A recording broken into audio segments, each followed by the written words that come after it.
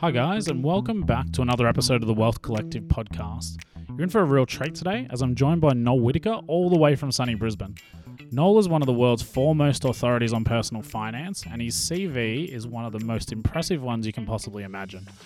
It includes being an international best-selling author, finance and investment expert, radio broadcaster, newspaper columnist, and public speaker. His contribution to personal finance has been immense. It's seen him awarded the Australian Centenary Medal in recognition of his services to the financial services industry. And in 2011, he was made a member of the Order of Australia for his service to the community in raising awareness of personal finance. Why we're talking to Noel today is all about his new book, Making Money Made Simple, which is a completely revised and updated version of his original bestseller, which sold more than 2 million copies worldwide and was released over 30 years ago. It's a great read, and it provides some really reasoned, realistic views of the world of money and personal finance. It includes things like goal setting, mastermind groups, investing, superannuation, debt, and plenty of stuff that you can actually sink your teeth into and will improve your own personal finances. So I could go on, but I'm sure you're more interested to hear from Noel. So without further ado, on to today's show, and I hope you enjoy.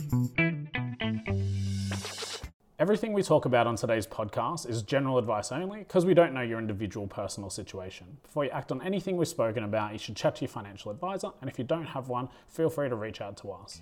Now, on to today's show. So Noel, thanks for joining us on today's show. And you've been busy, so you've written a couple of books, and the one we wanted to talk to you today about on our show was Making Money Made Simple. So this is a reboot, but having read it, looks like almost like a complete rewrite of your classic book. So talk to us. So what prompted you to actually update this and sort of effectively rewrite your classic? Well, the old Making Money Made Simple was written 32 years ago. Oh, okay. It's going back some time. Yeah, and when I look, I just pulled out one of the first copies then, and the whole book was based on interest rates at 15% for housing loans. Oh, wow. Yep. 15%. You know, there was no credit cards much. There was no afterpay. There was no sexually transmitted debt. There was no prenuptial agreements. There were no apps on telephones then. So it's a whole new world, Pete. So what I've done, I've kept all the old principles because they never change. But this is a totally new book. Yeah, and it feels like that as well, because some of those things are relatively new phenomena, like especially Afterpay. That's the buzz one at the moment, and that's brand new and features quite heavily in the book there as well, because it is one of those the modern day problems that we're facing. Oh yes, but you know, if you use Afterpay, you are spending money you don't have, and the first principle of becoming financially successful is to spend less than you earn. And easier said than done for a lot of people, because it does sound simple. Well, you use strategies. And see, one of the things in this book, I discovered after I wrote the book 30 years ago that information doesn't help without an action plan. And the whole new Making Money Made Simple is devised around action plans. Yeah, and there's little mini challenges that people need to sort of tick off at the end of every chapter. So, which is good because it sort of keeps you engaged throughout the process, which is fantastic. And they're not too daunting, but it does get you thinking as well. What I loved about it, a lot of it involved actually sort of engaging in these conversations with your spouse or your partner, which is good as well because it's very rarely tackled. Well, I think the two most important messages in the book, one, you get rid of a credit card, because there's very, very few people who will not overspend on a credit card. You know, when the credit card statement comes, you always think, oh my God, how come all those tiny items added up to such a big sum? So by moving to a debit card, you can't overspend. And I think the other thing is you need a financial buddy, a partner, child, parents, workmate, anyone who has the same goals as you. And is this the mastermind concept that you talk about? The mastermind group. Yeah, the mastermind group, it was in Think and Grow Rich. You know, it's the way to go. And how do you see that working? Is that sort of like accountability means you're sort of more likely to stick to your goals? Yeah. Look, if you want to start an exercise program, find someone you can meet at 5:30 in the morning to jog with. If you want to improve your golf, find someone you can practice with.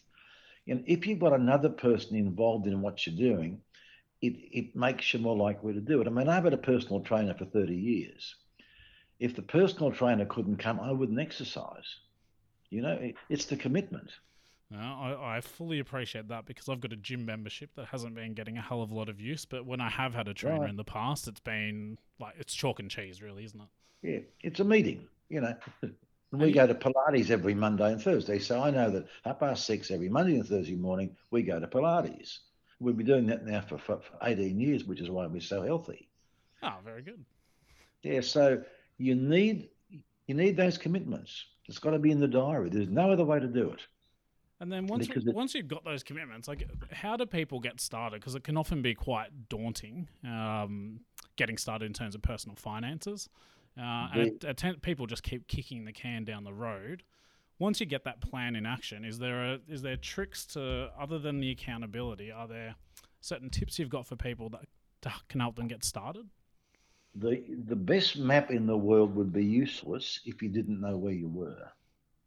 So the absolute first step is to write down where you are now. That's your assets, it's your debts. Write that all down. And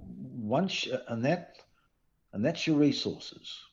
And once you've assembled your resources, then you work on your goals.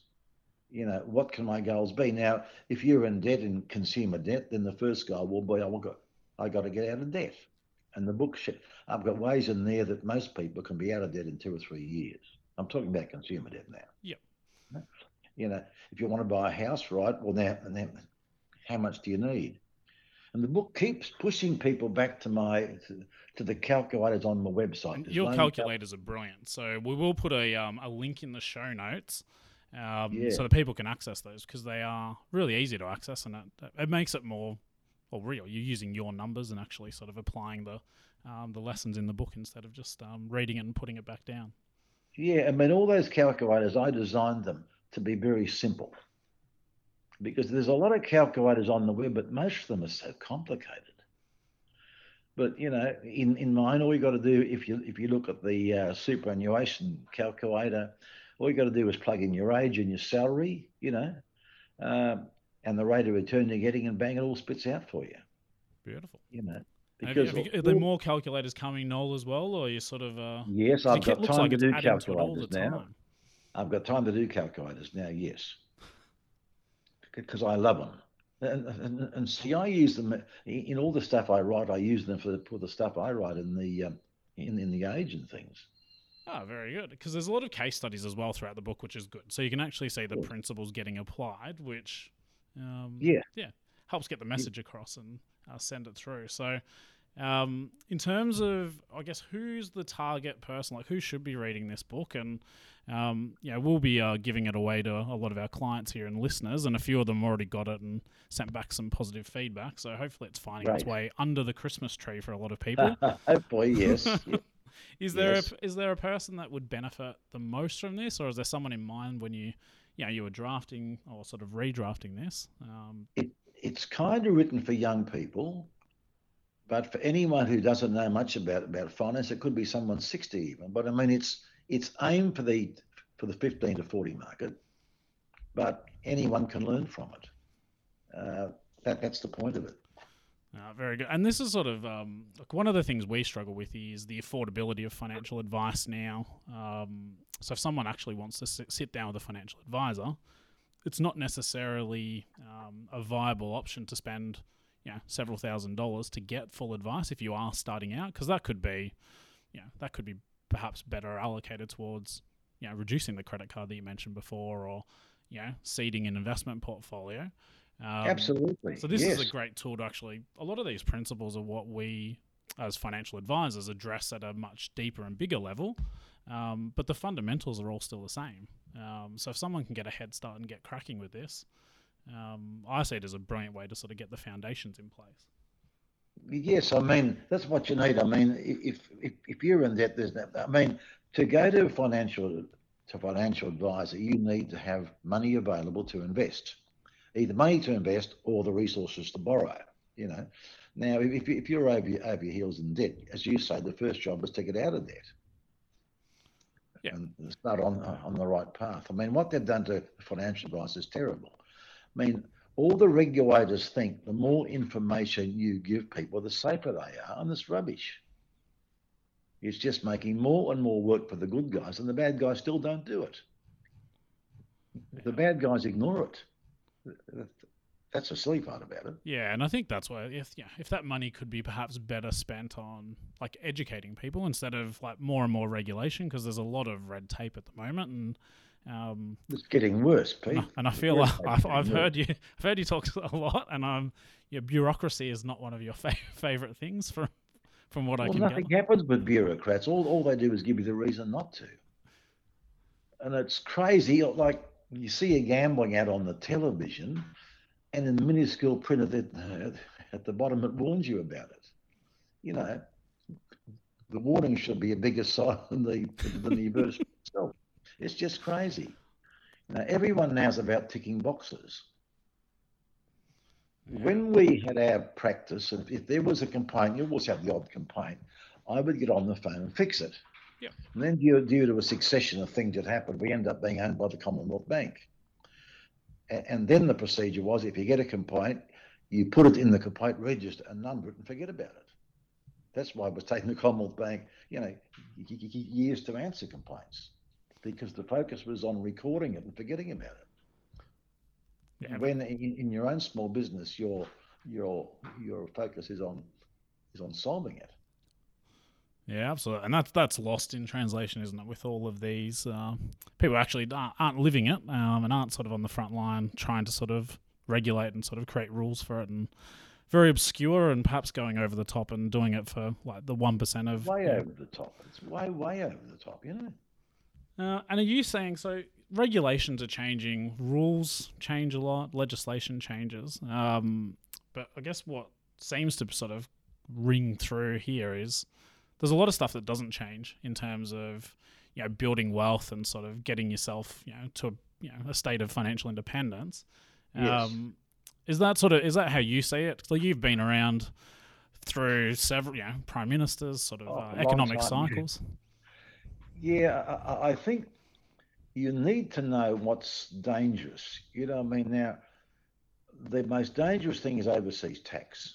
Now, most people don't know that if you are born in America, you're an American citizen for tax purposes. So a couple of Aussies could go to America and have a baby born over there on holidays and come back, and the kid's never been to America after his or her birth, and it's the American citizen. Okay. Now, if you're an American citizen, you are required to put in your American tax return every year the growth on your Australian super fund. Wow, I don't think a lot of people know this one. So you've got they don't. A few ears are pricked up, no doubt, right at the moment. Yeah, and they just passed laws this week. If you're a foreign resident, you lose your 6-year exemption. And I've just read an article on it, and it's so complex. But this is the really complex stuff. Yeah, and that's where there's always a point where you'd need to go get a good advisor, surround yourself by experts you can trust. And that's that can be easier said than done, because there's been a lot of trust washed away in terms of the people that aren't advised. But speaking to our clients, like the people that have an advisor, in most cases are really, really happy and sort of see a lot of value in it. Of course they are. And I mean, I think the biggest one of all is aged care. I think the most common problem now faced by the baby boomers is their aging parents. And aged care is absolutely so complex. You must have an aged care specialist. Yeah, and it needs to be a specialist as well. A generalist is not going to cut it, because it is so unique in terms of the skill set required for that one. Absolutely. So in terms of, we might wrap it up there, Noel, but I sort of keen to ask you a couple of questions which perhaps give us some insight as to how the book was shaped and how you've got to where you are. So if you don't mind humouring me with a couple of these. Anything you like, Pete. So, Anything you like. what Mate. is the best investment that you've ever made? Oh, I bought some Magellan shares. I bought 50 grand at Magellan shares for $1, and they went to, and they've gone to 60. Yeah, and paid some dividends out along the way as well. So, Well, yes. I've never owned CSL. I know it's the best performing share over 10 years, up 700%. I bought a good house on the river, which has gone up well. That's done well. The biggest regret is that when we bought the house on the river, I sold another house on the river, and that's increased 8 times since then. As everyone said, if you would have always kept your real estate, how good it would have been. Yeah. Well, that's true with a lot of growth assets, isn't it? And that's that compounding that features pretty heavily in your book as well. That the magic of compound interest. Oh, absolutely. And getting that working for you, and that's one that is literally it's a wonder of the world, and sort of never ceases to amaze me. It is very boring at the start, but it does when sort of those wheels get working years down the track. It's pretty amazing stuff. Yeah, and see, in Making Money Made Simple, I refer to a book, The Slight Edge by Jeff Olson, The Slight Edge. And as he said, we get used to television shows and movies where it's all sorted out in 90 minutes. But it's the progression every day of doing the right thing, plod. I mean, for the first 5 or 6 years with compounding, nothing happens. Yeah, and people give up. Some people get bored. They then chase and make silly decisions. Well, they do. They get sick of it. But all of a sudden, it starts to take off. And I tell the story in the book of the lily in the pond. If a lily's in a pond and it goes from a tiny speck, it doubles every day and goes and it fills the pond in 10 days. How long to go from quarter full to full? And the answer is 2 days. It goes from quarter to half on the 9th and half to full on the 10th. Now, if that was your superannuation, if you had to harvest that on the 8th day, you've lost 3/4 of what you could have had. Because all the growth comes at the end. And too often people don't take advantage of that, do they? They don't. They do not. And that's why working a bit longer is so important. That's why if you can get a part-time job after you retire, it's important. Yeah, and we see that quite a lot, actually. This transition, like retirement, I think, is getting redefined constantly, and is more like it's a transitory stage as opposed to this sort of the finish line necessarily that people used to look at it like, and we're all living longer as well. So yeah, well, people living longer, but it's important to have a purpose in life. I mean, I'm 80 next month. Oh, happy birthday! Congratulations. Thank you. And Kerry Stokes is 78, and Jerry Harvey's 80, John Howard's 80, Warren Buffett's 90. I think it keeps you healthy. Gives you a purpose, things to do. Oh, very good. And that might segue into my next question I had for you. If you could give advice to a 30-year-old version of yourself, is there anything, what in particular would that advice be? Well, I guess who I am is all the mistakes I've made along the way. But I never started to learn about this stuff till I read Think and Grow Rich at age 35.